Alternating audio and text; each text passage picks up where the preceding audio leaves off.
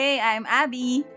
Hi, I'm Ira. And I'm Dar, and welcome to the Huddle Room. Join us as we give you room for connections, life realizations, and in-between laughter.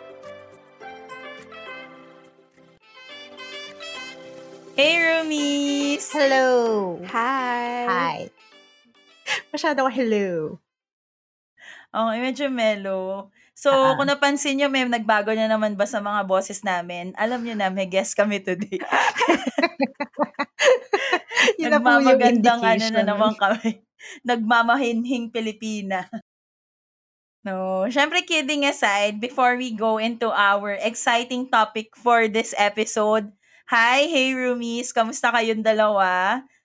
It's been quite a while nung mga chikahan natin. It's been a week. Bago ulit tayo. Oh, it's been a week. So, guys, congrats naman sa atin, no? Medyo consistent tayo sa mga schedule ng record. Nag-adjust na tayo. Yes. Here's Happy my New Year. Weekly hand clap for Pero us. ito, ang question ko para sa inyo before we go on to the episode talaga. Anong latest sa inyo? April na, guys. Mainit pa rin.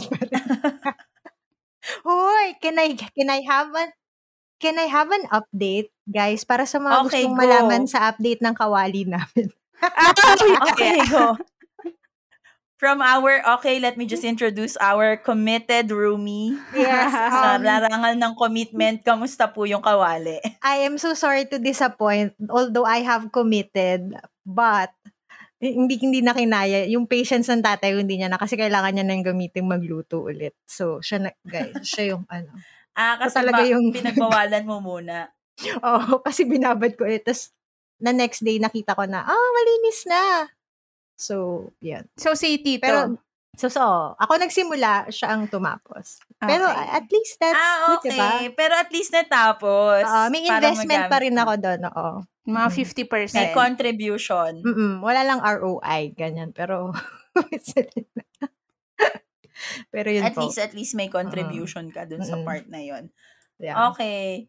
To me, anong latest? Just about last weekend, I had a very kind of normal compared to how it was before the pandemic na life.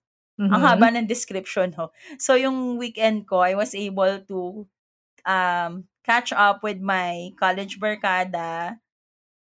So, hindi ko alam kung bakit, pero nagkayayahan kami randomly mag-tennis. So, guys, may sagot na ako sa tennis. When was the last time you did something for the first time? Okay, first time ko ever humawak ng tennis racket. I cannot say it's a success, pero sa larangan ng pag-try, of course, that was a successful moment for me.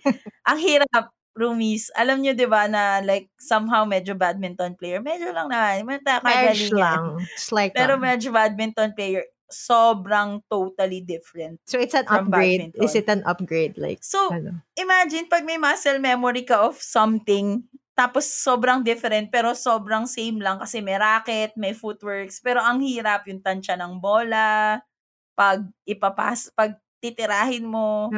Anyways, so bigat, it was so diba? difficult. Kasi, like, at ang bigat, girl. Okay, it was Saturday nung time na yon, Monday na ngayon, hindi pa rin ako makapag-lift. Sore pa rin yung braso ko. Galing pa ako dun sa kambal kanina. Hirap na akong kaluhin sila. yung mga alam mo yung mga baby na konting baba mo lang sa kanila, iiyak na sila. Ayaw nilang hindi sila kinakalong. Men, ang sakit na ng braso ko kanina. So imagine, baby pa naman sila. Hindi naman sila sobrang bigat. Pero ganun siya ka-sore as a muscle. I think kailangan mag-counseling ng muscle ko kasi na-trauma talaga siya. Muscle building. Just kidding. But I'm glad it was something that I tried. Tapos somehow nakapag-catch up din with kwento with some people. So, very, very happy and syempre, nakakatamad na naman harapin yung bukas. Pero we move forward for that matter. Pero ang saya nung some sense of normalcy. Yeah. Ako, I was able to travel. Yes. I was able to go to Batangas. Yes. Laging nangunguna sa mga travel. Sandali, nakita kayo? Yes, nakita kami ni Dar. Saya. So, after 2 years, Noon na lang uli kami nagkita ni Dar. Very quick lang Oo. nakita. Pero at least, I stayed in Batangas for 2 weeks. Doon ako nag-work from home. And umuwi ako. Mhm. I went there after Abby and I went to the Pasig Laban. Hindi na namin Yeah. nakwento, no? Parang, hindi natin Oo. nakwento no mga nakaraan. Pero we went to the kakamping rally in Pasig, sa Mhm. Pasig Laban. Tapos Mhm. after nun, kasama si Jajet. So, nung umuwi siya, bit-bit na niya ako. And I was able to stay there, very different environment. Yung welcoming change talaga siya para sa akin. Mhm. Mhm. Tapos, ewan ko, parang may pandemic pa ba? Ganun yung feeling ko. Pero, Uy, kasi nakapag-bus na siya, guys. Parang feeling ko Oo. isa yun sa mga indication na, ay, hindi, aside party na from that, ulit. nag-rally tayo super Oh yeah, of course, siksikan, di yeah. ba? Aha. Ay, So, Yes. oo. Oh my gosh, we'll probably tell the rally stories in another in a episode. different Pero, episode. Yeah. yes, Yun. yes. Mhm. Tapos, yun. So, Magtatanong Oo lang nga ako, naman. sasagot lang kayo. nakapag-rally, tas nakasakay ng bus, yun, isa yun, ultimate. Pero at least dun sa bus naman, ano siya, kanya-kanya kayong upuan, tapos walang nakatayo, provincial bus. Tas guys, double deck, come on! First time ko What? makasakay Say ng what double deck now? na bus dito sa Pinas. Amazing. Meron na London. pala. Uh-uh. To Lipa, sa Batas Mega Mall. Yun, tapos I was able to go home Aha. nung weekend. And, well, back to the bahay and the usual errands and chores. But I'm glad na nagkaroon ako ng chance Mhm. na magkaroon ako ng ibang environment for few Yes.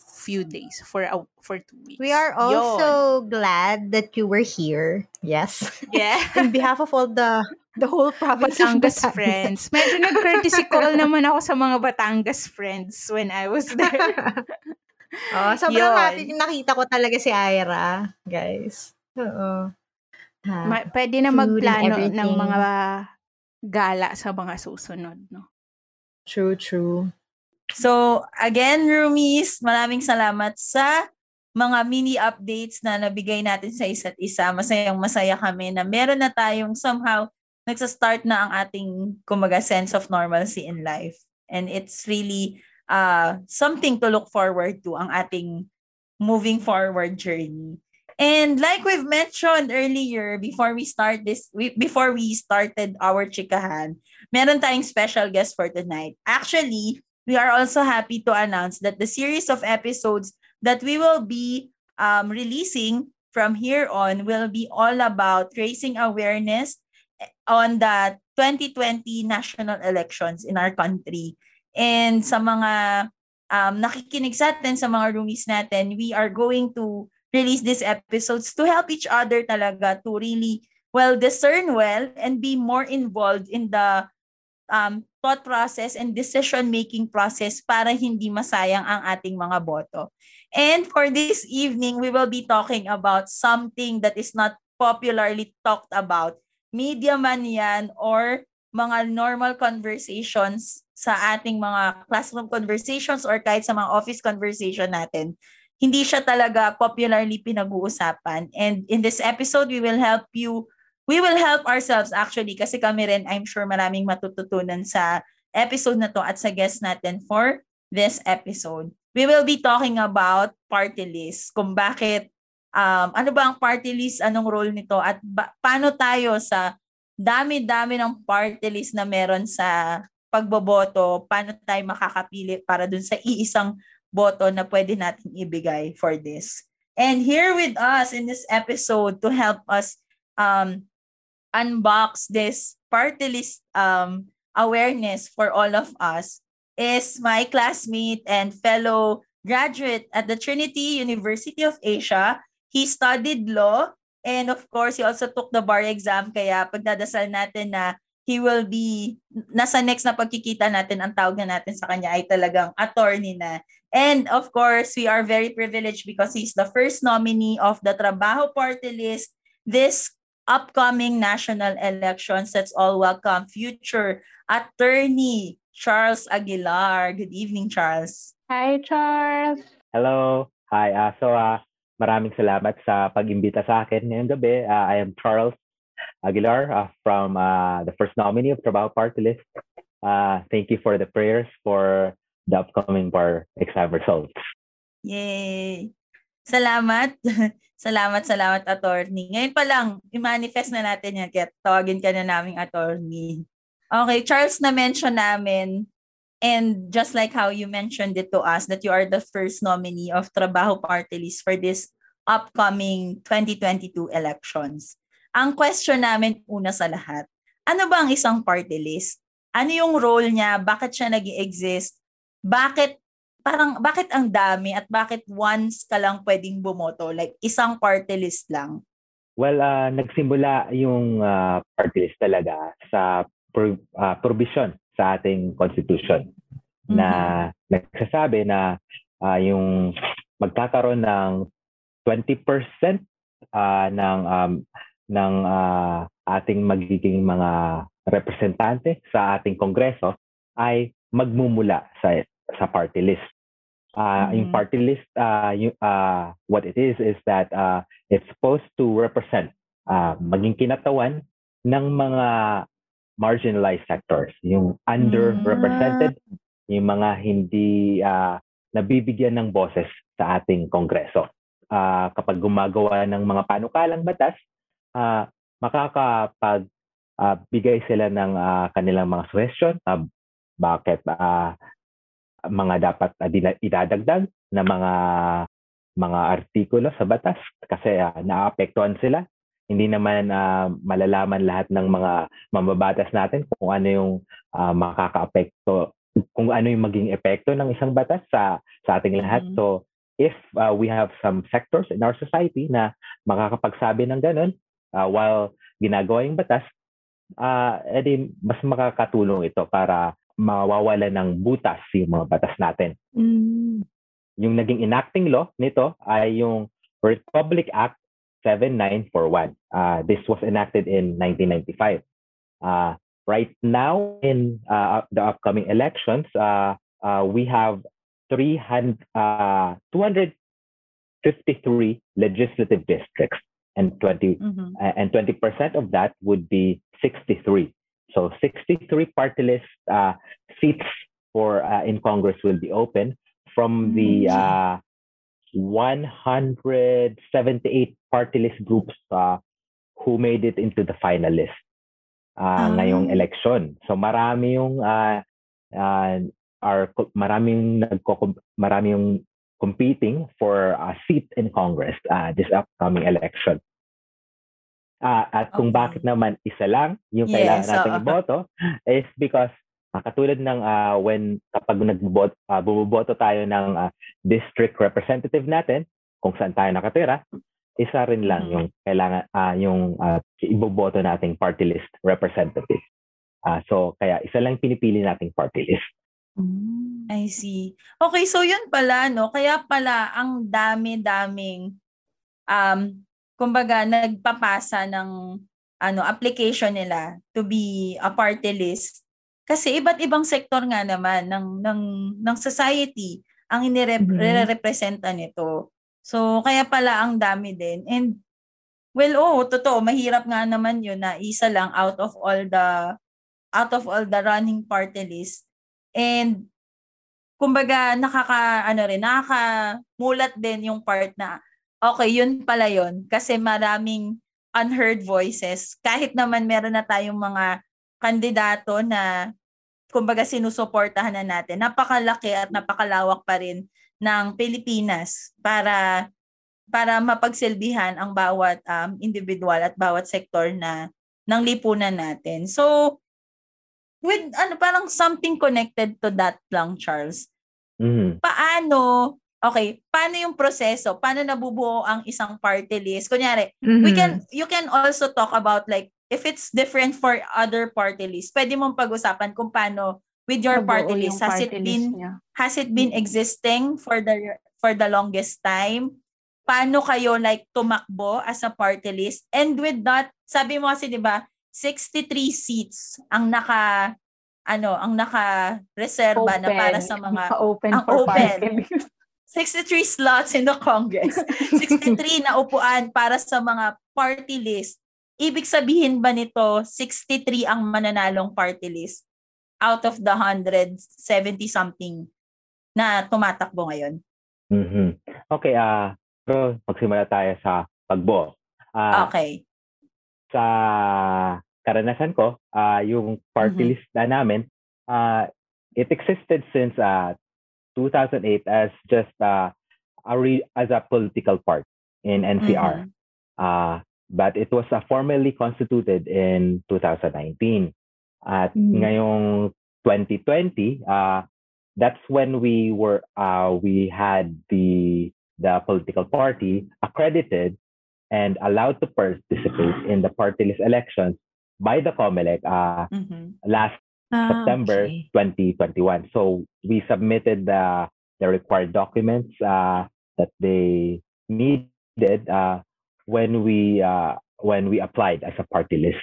And during the selection process, so to speak, nakita naman nila na walang problema sa aming aplikasyon at binigyan kami ng pagkakataon na tumakbo sa susunod na halalan ngayong Mayo.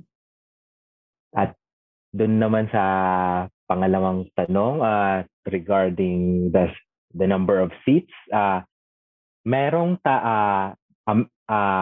nagkaroon ng desisyon yung Korte Suprema regarding kung gaano karaming seats yung pwedeng mapanalunan ng isang party list. Yung maximum nito ay 3. So kung makakalap ng boto na umaabot ng 6% of the total number of votes yung isang party list, pwede siyang makakuha ng a maximum of 3 seats. So kung lumampas man siya doon, kasi sobrang sikat niya na party list, 3 seats lang in Congress yung makukuha niya. Okay. So, pwedeng iba't ibang party list yung 63 na yon, but hindi siya 1:1. Hindi 1 seat is to 1 party list. So, meaning per party list, merong iba't parang, kumbaga, bago pa kayo tumakbo, alam nyo na kung sino yung papaupuin nyo sakaling mailoklok nga yung party list nyo dun sa ano. Yes, oo. Kasi sa application sa COMELEC, nililista na kung sino yung magiging mga nominees.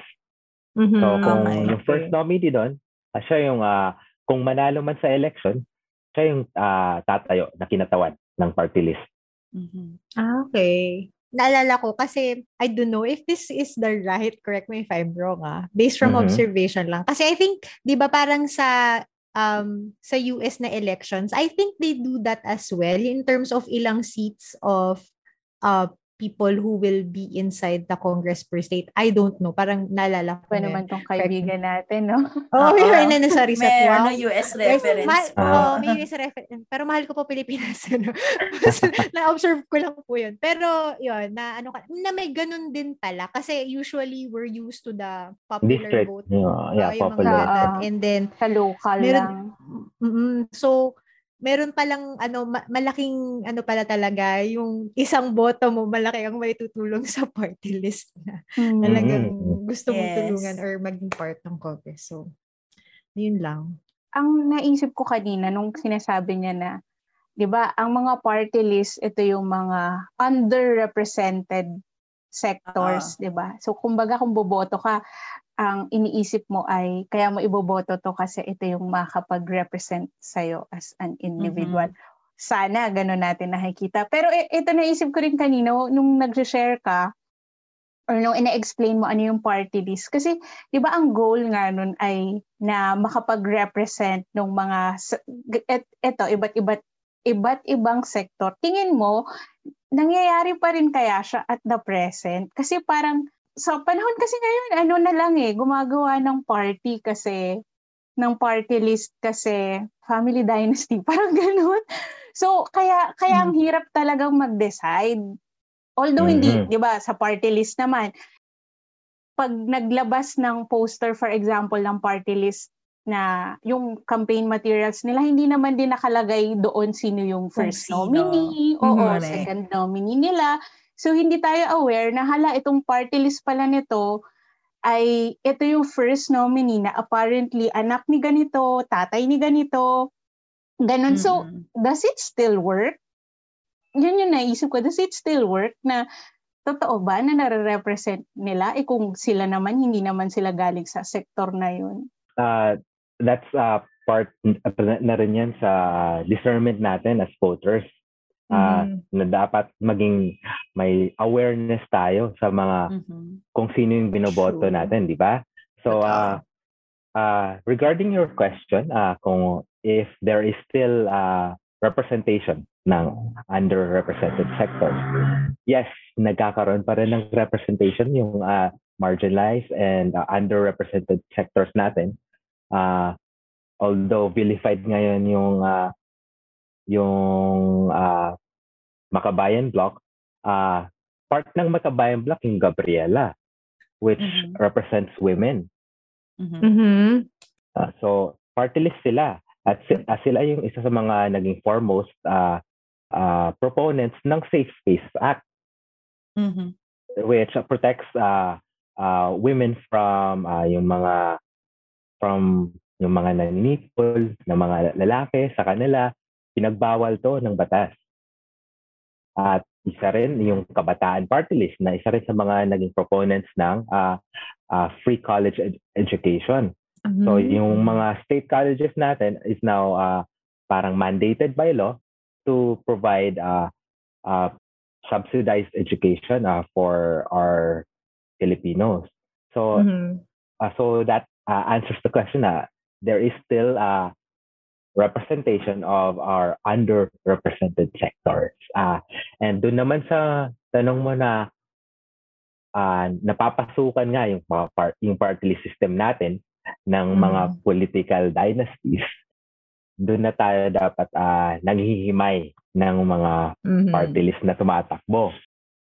Nagkakaroon, habang kumakampanya naman sila, nalalaman natin yung kung sino yung mga nasa listahan ng nominees. Minsan nga, may mga party list na nandun sa nakasingit yung anak ng isang senador na kung pag manalo, sila yung yung representative ng party list. Siguro, sa himbawa nito, yung Agimat party list na itinayo ni Senator Bong Revilla. Yung anak niya, isa sa mga nominees. Okay. Isa na siyang nandun na sila sa Senate. Gusto rin nilang ilagay yung isa niyang anak sa Congress. Even though yung asawa niya at yung anak pa nila nandun din sa local government. Diba nakaka-trigger? Correct. Alam mo, it makes sense now kasi parang may one time, ito naman. So, syempre, di ba? So, people are now posting like yung mga tarps and stuff for and then I would see a person, sino ba to? Kakandidato pala to. Tapos na-realize ko, party list pala siya. Kaya lagi akong bakit may tao? Bakit may taong parang mas na-emphasize dun sa naka-post yung tao kaysa dun sa party list. That's why it actually gives confusion sa mga tao na iboboto ko to. So, saan siya affiliated? It's the other way around. People would affiliate the person to the party list. Kaya nila iboboto. So, I hope na makita natin yung importansya din talaga yung party list talaga na. Ang galing na gusto din nating i-emphasize na behind the laws na mga batas na meron talaga tayo. Yung na-mention kanina ni Charles na there are people who advocate those things na pinupush na sana mangyari to. 'Di ba? Yung free education, 'di ba? Yung parang yung rights ng mga kababaihan, 'di ba? Ang galing, magaling na na sana makita natin na may mga tao behind na gustong talagang mangyari na nagpupush ng mga advocacies and rights na ganito. So, dagdag ko lang din kasi yung na-mention kanina. So, ito na nga, may ganito tayong reality, di ba? Paano tayo pipili ngayon kung sinong party list or kung anong party list yung iboboto natin? Knowing na ganito rin yung reality. Yes. Like, kunyari, isa akong common person naman talaga tayo. Pero, what if I don't have the resources para mag-aral? Paano kaya natin sila matutulungan na ito yung paraan para makapag-decide ka kung anong party list yung iboboto mo? Well, isa yan sa mga ginagawa ng COMELEC. They do, gumagawa sila ng mga voters education drives na parang para yung mga ordinaryo nating mga botante maging marunong pumili. Kaya nga sila that's why parang nagkakaroon sila ng mga programs na where they showcase or showcase yung mga tumatakbo na mga katulad ng party list where kung saan magkakaroon ng pagkakataon yung mga ordinary botante na makilala o makilatis yung mga tumatakbong party list. Yung mga party list rin, meron rin silang mga campaign videos na pwede nating mapanood kung saan malalaman natin yung mga platforms nila. Minsan, syempre nililista rin nila yung kung sino yung mga nominees nila. Binibigyan na tayo ng parang pagkakataon as ordinary voters na mapili kung aling party list yung nararamdaman natin or nakikita natin na magbibigay ng boses sa either sa atin personally or sa mga ina-advocate natin na magkaroon ng boses sa Kongreso. Charles, meron ka bang mare-recommend na, let's say, site or isang platform na pwedeng makita ano yung pinaglalaban ng mga party list at ano yung mga tumatakbong party list? And to follow up to that question, yun nga, important, malalaman ba doon or malalaman ba ng isang common voter na or isang botante kung sino yung binoboto nila behind that party list or hindi na yun magmamatter kasi ang magmamatter ay kung ano yung pinaglalaban ng party list? Well, regarding a site, meron namang listahan yung COMELEC sa kanilang website ng listahan ng mga candidates na tumatakbo. When you go to the website, pwede mo dun ma-download yung, let's say, tumatakbo sa national, yung sa party list, or sa region ninyo. Dun malalaman ninyo yung number nila sa balota, yung pangalan ng party list, pero hanggang dun lang at the moment. So kung in regards to kung ano yung mga advocacy ng mga party list natin, walang centralized kumbagang lugar kung saan mo ito malalaman. Kaya nga sila kumakampanya para mas ma-raise yung awareness about advocacies nila. Kaya sila kumakampanya nationally para ma-raise yung awareness regarding their party list and kung ano yung platform nila kung manalo man sila sa election. At least it's a good thing na COMELEC has a list. So from there, we can start from there and then further research yung mga party list na meron tayo since nga medyo madami din, no? Pero marami 100. Ano ngayon kaya 170 175? Ganyan. 78, sorry. Yeah. Yun. Pero since we are talking about getting to know or knowing about yung mga party list, yan. Tapos siguro tanong na din, yan, baka naman pwedeng you can tell us something about your party list, yung trabaho party list, no? So, tell us yung about your advocacy. Tapos, ikaw din mismo, paano ka napunta sa party list na yan? Ako, personally, napunta ako sa party list nung binubuo pa lang to. While still in law school, I heard about this political party that was being formed, and tumatak naman sa akin yung advocacy nila para for better access for employment for sa ating mga naghahanap ng trabaho at sa mga unemployed. So, yun yung palapit sa akin to the party list. At yung kaya nga isa sa mga plataforma ng trabaho party list is the easier access to employment.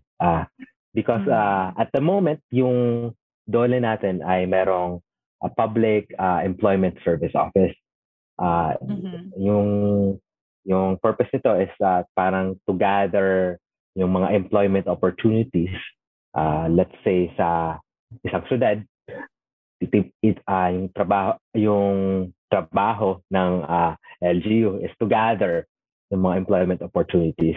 Tapos titipunin ng peso, tapos pwedeng pumunta doon yung mga naghahanap ng trabaho.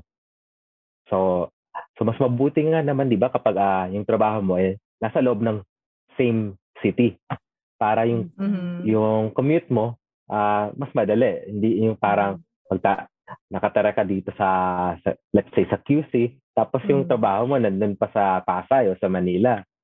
Kasi yung commute mo pa lang, kakainin na yung oras mo. Yung nais namin sa trabaho party list is magkakaroon ng panukala na magpapalakas ng peso. So magiging one-stop shop to para sa mga naghahanap ng trabaho. At ipapanukala rin namin na yung magkaroon ng job seekers allowance at unemployment insurance. Kasi nga, kapag naghahanap ka ng trabaho, napapagastos ka rin sa pag-asikaso ng dokumento, mga permits. Yes. Kaya nga naghahanap ka ng trabaho kasi kailangan mong kumita Tapos lalabas ka pa ng pera. At doon naman sa unemployment insurance, kasi kapag natanggal ka sa trabaho, syempre matagal-tagal pa rin bago mong matanggap yung final na sahod mo. Kailangan mo ng pera para either siguro pampakain sa sarili mo, sa pamilya mo, o yung para gamitin mo para paghahanap mo na rin ng trabaho. Yung dalawang to, hindi pa kasi to na nagawa ng paraan.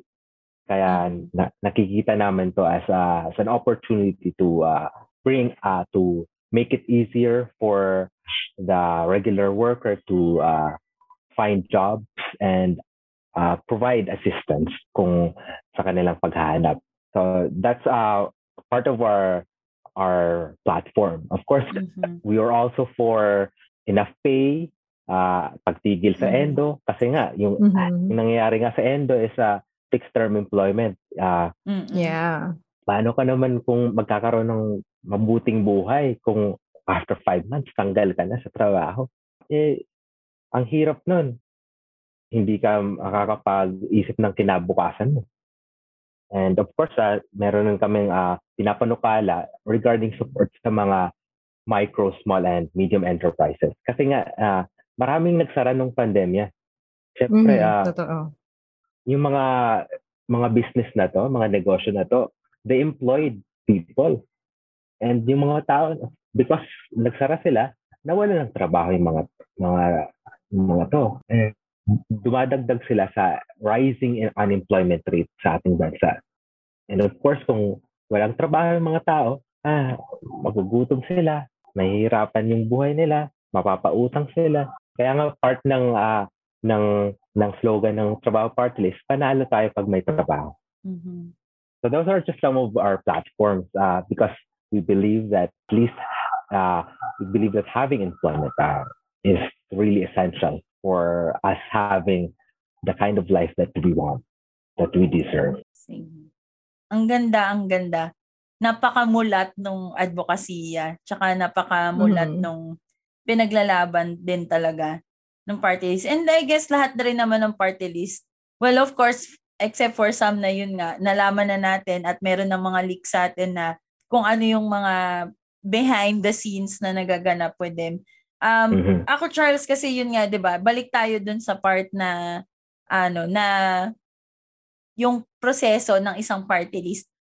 Meron bang qualifications para mapatupad ang isang party list or like para ma-approve ka bilang isang party list?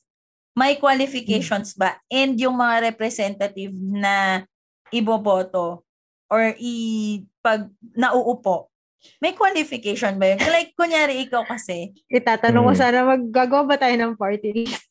Oo, malapit. Naisip ko na nga Missionero party list. Hindi kasi naisip ko talaga, Charles, kasi ikaw, nakita mo yung party list na to, nasa law school ka. And para makapagpanukala ka ng mga batas na naaayon dun sa pinaglalaban mong advokasya, dapat mulat ka din sa kung ano ang mga batas, paano ka gagawa ng batas, paano ang paggawa ng isang batas, 'di ba? Paano mo a-align ang mga batas na ito sa mga pinaglaban mo. So, ibig sabihin, meron ba na certain qualification para makapasok bilang isang party list or representative of a party list? Well, yung mga party list natin, at least as a sectoral party list, may specific na listahan yung ating batas.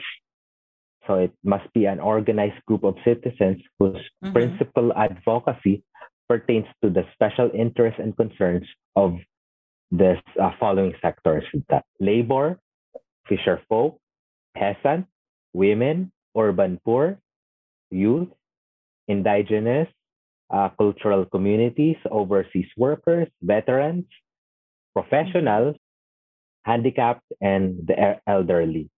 So these are, if you're a sectoral party, this list is the only sectors that you can represent. At meron rin tayong mga tinatawag na national or regional parties, katulad ng kaya meron tayong mga regional party list katulad ng Ako Bicol, Ako Bisaya.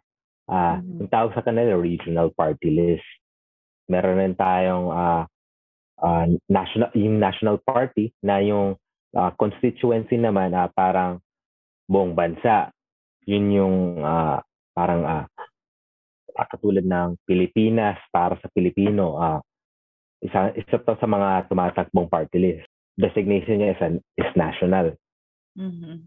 So you can be a regional party or a national party or a sectoral party. These are the 3 categories of party list na pwedeng tumakbo sa ating halalan. So from this, dinidetermine ng COMELEC kung pasado ba sila sa mga, at least sa documentary and sa kanilang advocacy. At doon naman sa mga nominees, meron ring mga requirements. You need to be at least 35 years old. And you should be a member of the party for at least 90 days before the election. Meron pang iba. You should have given your consent, of course, to being the nominee. Siyempre, kung hindi ka naman pwedeng pinilit lang, bilang maging nominee. I think those are some of the requirements for being a nominee. Okay. Grabe. Ang ganda nung mga insights. Ang ganda din nung kung paano talaga tayo mas namulat pa kung ano ang isang party list at kung gaano ka-importante din yung isang boto na yon para sa dinami-dami ng party list, kung isang boto na pipiliin natin para sa advocacy ang ipaglalaban natin. Charles, siguro before we ask, or baka meron pang follow-up questions ang ating roomies. Idagdag lang pala akong natandaan ko na so you should be a natural born citizen of the Philippines, a registered voter, and must be a resident of the Philippines for a period of not less than 1 year immediately preceding the election day, able to read and write, and yung nasabi ko na at least 25 years old of age on election day, and a bona fide member of the party for at least 90 days. I see. Naisip ko medyo hindi strict talaga yung requirements ng... Yeah. Munti ko nga sabihin, so ba't nakapasok yun? Those are like the same requirements sa ating mga district representatives. Yun na nga. Actually, yun yung mas concern ko ngayon. So, kung nakikita nyo lang yung everyone can qualify. Yung hanap ka na lang ng party list, tapos 90 days, tama ba? Yun pa, no? Maging member ka lang for 90 days. According sa mga napanood ko sa mga balita, yung nabubuo talaga yung party list bigla prior to the election. Tapos, ito yung... Anyway, so this is a reality na meron talaga sa Pilipinas kasi yun, yung sinabi ni Charles, yun lang yung qualifications. Kaya parang sa atin, that's bare minimum, tama? Pero kasi tayo, ngayon na magde-decide tayo, especially mag-election na magde-decide tayo, para sa akin, sana more than just the bare minimum yung maging standards natin when we decide kung anong party list yung i-elect natin, pati sa mga officials natin. Kasi yung reality na meron tayo ngayon, na maganda nga yung pag-share ni Charles ng advocacy nila sa trabaho party list kasi bawat isa sa atin, for example, meron tayong mga personal na binavalue. Ako, ang naisip ko talaga, nung college, nag-iisip ako, pag boboto ako, isa sa mga priority ko, yung nagpapahalaga sa edukasyon. Kasi na-experience ko yung college, yung puro budget cut. Yung ganun, yes, na yun yung titingnan ko kung mag-decide ako kung sino yung i-elect, kung sino yung iboboto. Yun yung mga part ng criteria ko, nagpa-prioritize ng education. Isa yun sa mga top. Kaya nakakalungkot na ang daming hinain na party list. Tapos, pag hindi ka naging discerning talaga, kung sino lang yung nakita mong campaign material at poster dyan, or kung kaninong jingle, yun pa, totoo yun yung kaninong jingle lang yung paulit-ulit mong narinig at siya yung nakita mo dun sa balota mo, bigla mo na lang iboboto. Oo. Yung ngayon nga kung sino yung sumunod sa TikTok trend Oo, di ba? Nakakalungkot. Nakakalungkot naman natin pero... na ginagamit ng mga politicians natin, especially this campaign season, yung mga nagtitrend. Pero mga kaibigan, mga kababayan, yung desire natin for a change also should come sa atin na hindi lang tayo mag-e-elect basta dahil trending sila or dahil common yung or sikat yung apelyido nila or anak sila ni ganito. Kasi bansa natin yung nakakawawa Tapos pagdating sa party list, yun nga, na may kanya-kanyang advocacy yan. Napatingin nga ako dun sa na-mention na party list kanina. Tapos parang ako, okay, so anong sector yung, anong sector yung sinerch ko din. Sinerch ko din kung ano yung nire-represent nila na underrepresented na sector ng lipunan. Diba? Kaya munti ko na nga sabihin, so bakit sila nakapasok? Kasi parang mukha nga lang nila yung nagrarant na. Mukha nga lang nila yung nakalagay dun sa sa website or whatever ng platform nila. So anyways, totoo yun.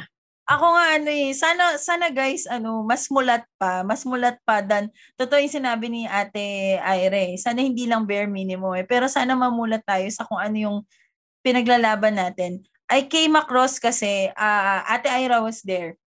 we were talking about this friend of ours. Medyo kaibigan, masasabi ko rin naman ka-close namin pero nung tinanong namin siya, we asked another friend para tanungin siya kung sino yung kandidatong iboboto niya sa pagka-presidente.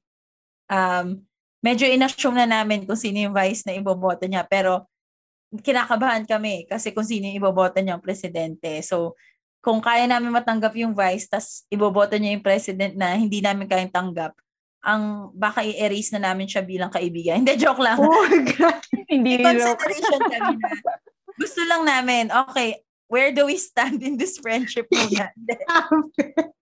Pero hindi, okay, what am I trying to say here? Tinanong namin sino yung iboboto niya. That person was siding with the same candidate whom we are fighting for.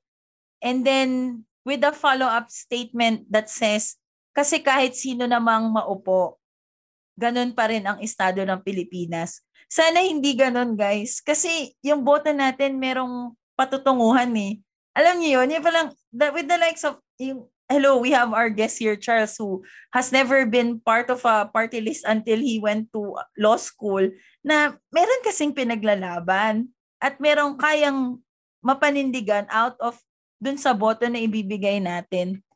So, kaya dun ako kasi medyo mas namulat ngayon na parang, ang dami. Ang dami natin pwedeng i-consider. Pero malaki kasing factor yung pagboto natin. Yung mga bagay na kung sino yung nag-qualify, sino nakapasok, wala na kasi tayong hawak dun Pero kung sino iboboto natin, doon meron tayong hawak. May kaya tayong baguhin sa sistema ng bansa at sa sistema ng realidad na meron tayo ngayon out of whoever we will vote for this coming elections. So yun. Anyways, baka like what I said, baka may follow-up statement or question pa ang ating roomies before we ask Charles for his final message or final takeaway for our conversation. Naisip ko, personal level naman, Charles, para hindi lang basta about campaigns and about party list. So ikaw, personally, anong nararamdaman mo as the first, anong thoughts mo nung nalaman mo na ikaw yung magiging nominee ng party list nyo? Ano yung biglang nag-run sa mind mo nung time na yon? Lalo na ngayon, election na. Well, syempre, 2 years tayo nagko-pandemya. 2 years rin na-delay yung bar exam namin. So, at that time, of course, I was unemployed.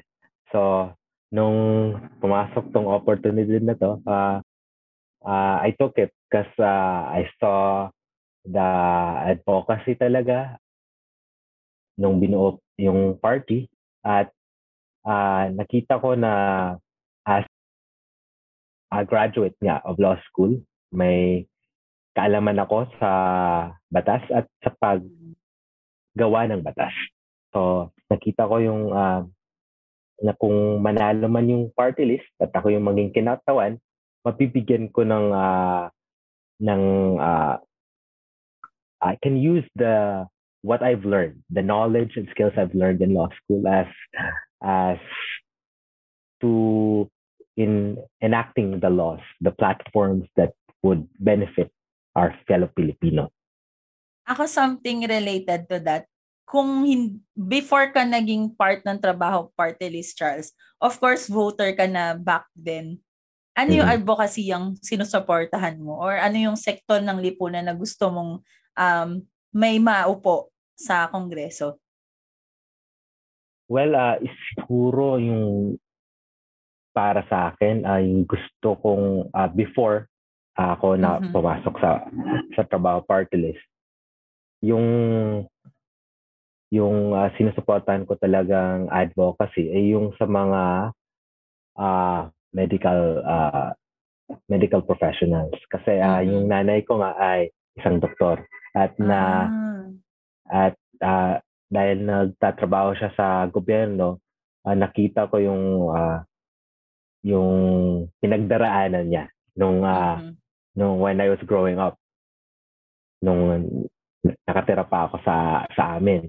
So, nakita ko na underpaid yung mga medical professionals natin, yung mga nurse natin, yung mga medtech natin, yung mga doktor natin especially in government. Kaya nga, yung iba, mas pinipili na magtrabaho sa private kasi nakikita nila na they can earn more there. Pero yun nga, yung problema with that is underserved yung mga kababayan nating Pilipino sa mga probinsya, sa mga government hospitals. Kinukulang sila ng doktor. So kung kinukulang sila ng doktor, paano sila nakakatanggap ng tamang atensyon para sa kanilang mga health-related concerns? Kaya yun, so before trabaho, I was supporting medical professionals na sector. That's so nice. Thank you, Charles, for letting us know about that. Before you give your final takeaway, idiretso mo na rin actually after netong question ko na to or parang i-ask namin from you. Siguro ano yung pwede mong iwanan sa ating mga roomies, sa ating mga tagapakinig ngayon? Kahit at least tatlong bagay na kailangan mong i-consider bago ka mag-decide kung anong party list ang iboboto mo or para matulungan sila mag-narrow down kung ano yung party list na bibigyan nila ng boto nila. And then you can also give us your final message. When choosing a party list, syempre, titingnan mo talaga yung plataforma nila. Kung aling sector ng lipunan yung gusto nilang bigyan ng representation, ng kinatawan sa ating kongreso. Syempre, kikilatisin natin yung plataforma nila. If we think that it's in line with our beliefs, yun, number 1 na yun. Pangalawa, of course, kung makikita natin yung listahan ng nominees nila, pansinin natin yung mga pangalan doon na akala natin, uy, ang ganda ng plataforma. Tapos pagta natin sa list of nominees, wait, parang recognize ko yung apelido na yan. Let's do a quick Google search. At syempre, kung makita natin, if nothing turns up, that's good. Pero kung lumabas na ito pala ay anak ng politiko na may parang ginagawang business yung pagiging politiko, tapos para makapasok agad sa kongreso dahil lahat ng family members nila tumatakbo na. So para makapasok yung isa nilang kamag-anak, papasok nila sa party list. So pansinin natin yung mga pangalan ng mga nominees. That's how they sneak in. And I think for the third, pansinin nila natin how they do their campaigns. Yung iba kasi ginagawang personality politics ulit eh. Instead of being about the party list, ginagawa nila about themselves. Parang yung pagkampanya nila is parang binabalik nila sa pagiging iboto ninyo yung party list so kasi nandito ako. Parang ganon. Yung mga ganyang party list, obvious talaga na it's self-serving for their personality. So yan, yung tatlong yan. Let's take note of their platforms, who their nominees, and how they do their campaign. Okay, maraming salamat, Attorney. Thank you sa mga maraming insights salamat, mo. Charles. At sa pagtulong sa amin. You're welcome.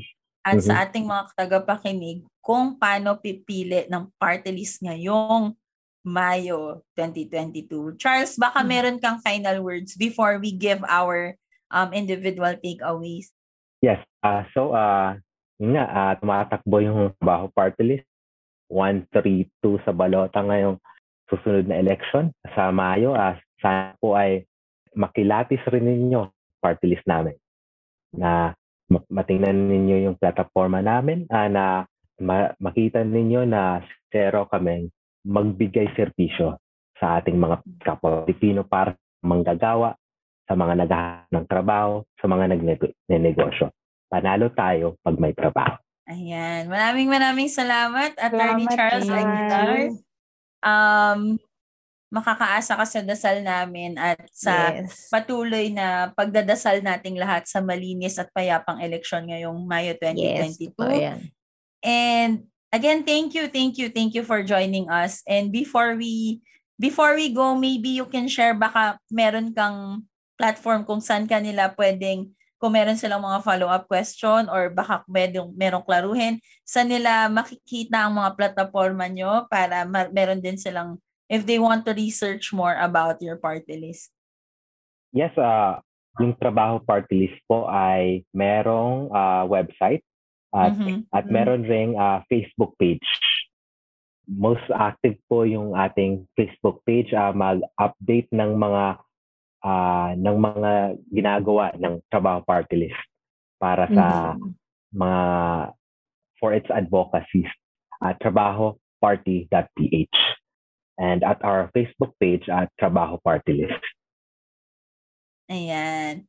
Sige. And of course, if you are still undecided, if there are still things that you want to know more kung paano pa mas madidrill down kung ano yung party list na dapat iboto nyo or gusto nyong iboto, you can always message us if you have follow-up questions or if you have mga further information that you wish to know about when deciding about a party list. Don't forget that we are on Facebook and we are also on Instagram. It's at the Huddle Room Podcast in Instagram and facebook.com/the Huddle Room Podcast.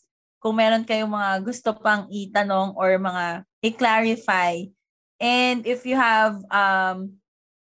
also have tips on how you decided on what party list to vote for, ayan, feel free to share it with us. And maraming salamat po sa inyong pakikinig.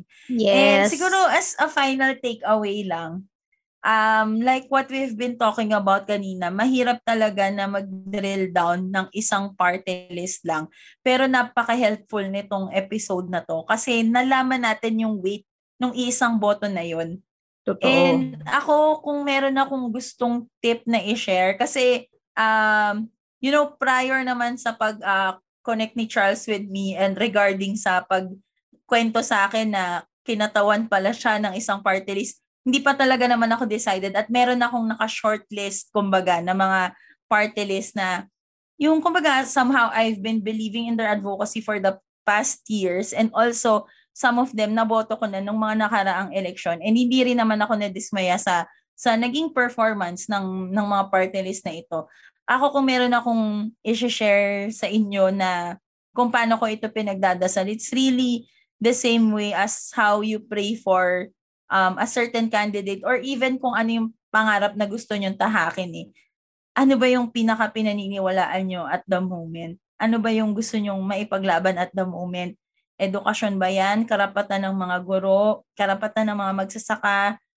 Trabaho ng mga tao sa lipunan natin? Kung ano man yan, maniwala kayo na kung ano yung partido na nagkikipaglaban para sa advokasiyang ito ay makikipaglaban kasama nyo. So, yung mga sinabi namin kanina, do further research. Pwede kayo magtanong. Isa sa mga naging, natin, di ba? Isa sa mga naging advocacy din ng community na where we belong is the circles of discernment. Pwede niyong pag-usapan among your family, among your friends, kung paano nyo rin, ano rin yung mga kino-consider nila when choosing a party list. And, really just, we want to dream for a better Philippines talaga. And we want all sectors to be represented. Marginalized man yan or sinasabi nilang mas nakararami. Lahat tayo may karapatan na mapayapa at mamuhay dito. Mamuhay ng mapayapa dito sa bansa natin. So, ipaglaban natin yung ipapanalo yon para sa atin. So, thank you, Roomies. Roomies, baka meron kayong mga huddle takeaway dyan. Ako, kung dati, dinadaanan nyo lang na basta lang kayo mag-shade ng party list nung una. Ngayon, alam nyo na yung weight lang, isang shade na yun, guys. Because once you vote for, parang na-realize ko no, na once we choose a party list or we vote we also lend our voices to that certain party list because we believe in that. We believe in their platforms, in their advocacies, because we want na marinig natin kung ano yung, syempre, gusto nating maging pagbabago or things na gusto din nating ipaglaban. Kasi tayo mismo, bilang mga Pilipino, tayo yung nakakaranas nito sa grassroots, nakikita natin. So tayo mismo, isa tayo sa unang magbibigay ng boses, magbibigay ng awareness sa kung anong kailangan ng bansa natin. Kaya sobrang salamat, Charles, kasi yung mga ganito na alam ko parang ako personally feeling ko ang tanda-tanda ko na, pero may mga bagong bagay na natututunan pa rin ako na I would now take into consideration kasi talaga ang dami minsan talaga nadadala din tayo sa mga bagay-bagay, nadadaan tayo sa paano ba sa representasyon na akala natin ay okay pero hindi. So magandang mapag-aralan natin. That's why platforms are very important. Hinahanap natin yung mga plataforma kasi doon natin nakikita kung ano yung bang mai-offer ng mga party list or kahit ng mga kandidato. So, yun, guys, vote wisely. Amen. Sa akin, babalikan natin palagi yung binavalue natin. Tingin ko kasi pag bumoboto tayo, kaya nating i-check sa sarili natin kung ano yung mahalaga para sa atin at nakikita natin na mahalaga para rin dun sa mga kapwa natin, sa nakapaligid sa atin, sa bansa natin. So, doon natin simulan para ma-decide kung sino at kung anong party list yung iboboto natin. Kasi ang gusto natin ay kung ano yung mahalaga sa atin, yun yung i-represent ng kung sinong party list yung pipiliin natin. Ngayon, nakikita natin kung gaano kahalaga nung mga nakaraan na nakikita natin yung kung ano yung ginagawa ng mga party list tuwing nagde-decide sa Kongreso. Ngayon natin malalaman na sana pala hindi yun nanalo. Yung parang gano'n, yung mga thoughts mo na sana pala hindi sila yung nandyan kasi ito yung i-decide nila, ito yung pinili nila. Roomies, ganun kahalaga yung bawat boto na pipiliin natin, yung sarili nating boto. So I hope we really pray for it and we really discern well para sa kapakanan mo rin naman to sa kapakanan rin ng pamilya mo, ng mga kaibigan mo, hindi lang ito sa isang tao, pero sa mas nakakarami. So, really. Maraming salamat, Charles. Buntong hininga. Oo. Sa eye-opener na conversation na ito.